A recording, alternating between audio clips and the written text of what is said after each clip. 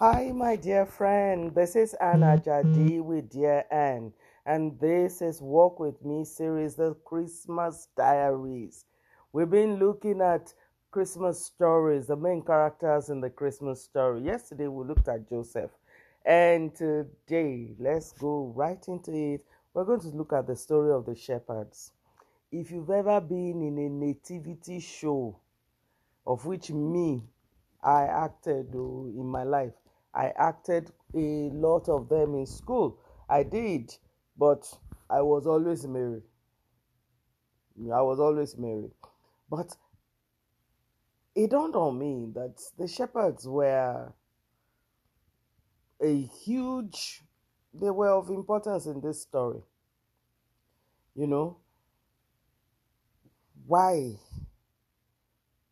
did God choose to add them to the story? Why? Was it that he couldn't announce the coming of Jesus to other people? We don't know. But hear what Luke chapter 2 says about the shepherd stories. It says, "And there were shepherds living out in the fields nearby, keeping watch over their flocks at night. An angel of the Lord appeared to them, and the glory of the Lord shone around them. They were terrified. But the angel said to them, 'Do not be afraid. I bring you good news, and that will cause great joy for all the people. Today in the town of David, a Savior has been born to you. He is the Messiah, the Lord. This will be a sign to you. You will find a baby wrapped in clothes and laying in the manger.'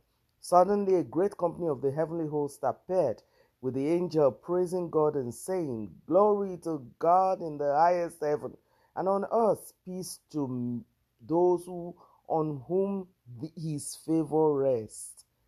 Listen to that. "And on earth, peace to those on whom God's favor rests." When the angels had left them and gone into heaven, the shepherds said to one another, "Let's go to Bethlehem and see this thing that has happened, which the Lord has told us about." You know, what the story tells me is that the shepherds, they may be lowly people, which is another thing that we are to unpack. Remember that when God does big things, it starts with insignificant people, nameless people, starts at something that nobody will countenance.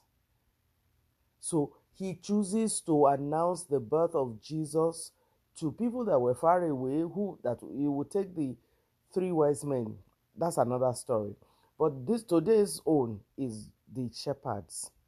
Shepherds were lowly people. But think about it. Lowly. But animal husbandry was the main whatever the Israelites did. So that was their main source of income. So whoever is at the till, whoever is responsible for making sure the thing that brings us money should be regarded. But no, shepherds were lowly in those days. That's one thing. Another thing is the fact that it doesn't matter who you are as an Israelite. You knew the Bible. You knew the expectation. So these people knew about the coming Messiah, and then they knew to hear God, because the Bible says that the angel went to them.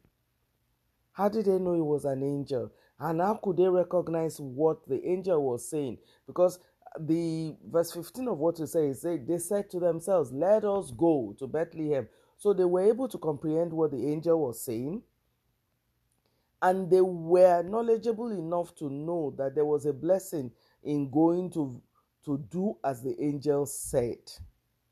And listen to what the angel said to them, that God's favor rests on you if God tells you this. So the shepherds were favored. They were lowly, but they were favored. So you, my dear friend, do you know that you are favored of the Lord? Remember, we have been looking at favor since. The salutation to Mary was, "Oh, hail, thou that art highly favored amongst women." Now, the angel is telling the shepherds, everyone that hears this good news is favored. My dear, you are hearing the good news of Christmas again. That means that you are favored. You know, you are favored. These people, they go. The Bible says as soon as the angel finishes telling them the story, heavenly host starts to sing. Shepherds, lowly people heard. Palace people are sleeping. So, my dear, having a relationship with God, getting God to trust you with his secrets, is a function of your own personal relationship. Doesn't matter whether you are rich or poor, God will deal with you, which is what this story of the shepherds tell us. God left people in the palace, he left knowledgeable people, he left people in the temple, he's talking to shepherds. So God will talk to you. That's what I'm trying to tell you. God will talk to you. You know, you just go about your business. God will say to you what he needs to say to you. He would tell you secrets. You just stay with God. And know this, these shepherds, they go to where Jesus was. You know, they go to where Jesus was. They were trusted. That's my point to you, my dear friend. Shepherds were trusted with this good news. So it's not only pastor that should hear what God is doing. You too, you can hear what God is doing. And it's not only when you are rich or when you are influential, so to speak. The truth is, the things that really matter in life are the things we don't attend to. I mean, look at it now. The shepherds, they were taking care of the sheep. The sheep is the source of livelihood for the Israelites. So who is really important? The person sleeping at home or the person keeping the sheep?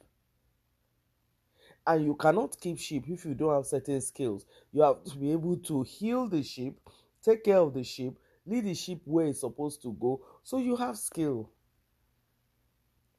What I'm trying to tell you, my dear friend, is do not renegade yourself. Do not count yourself out of God's plan. Understand that God will use anybody, including the so-called lowly, so-called insignificant, so-called youngest. Remember that David was the youngest. Usually the tradition is that the youngest boy is the one that is a shepherd.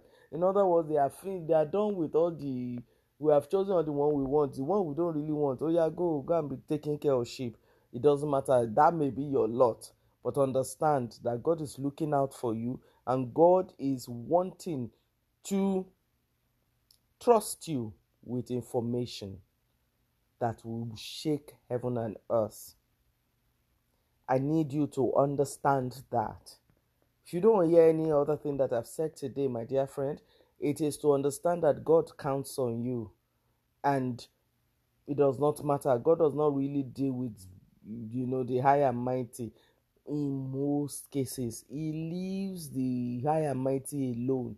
Let them be enjoying their palace. Let them be enjoying the temple. He will go. Look at when it was Samuel's time. Eli, the high priest, was there. God did not call Eli. Did not talk to Eli. He went to talk to the small boy. When it was time for God to announce the birth of Jesus, he announced it to shepherds.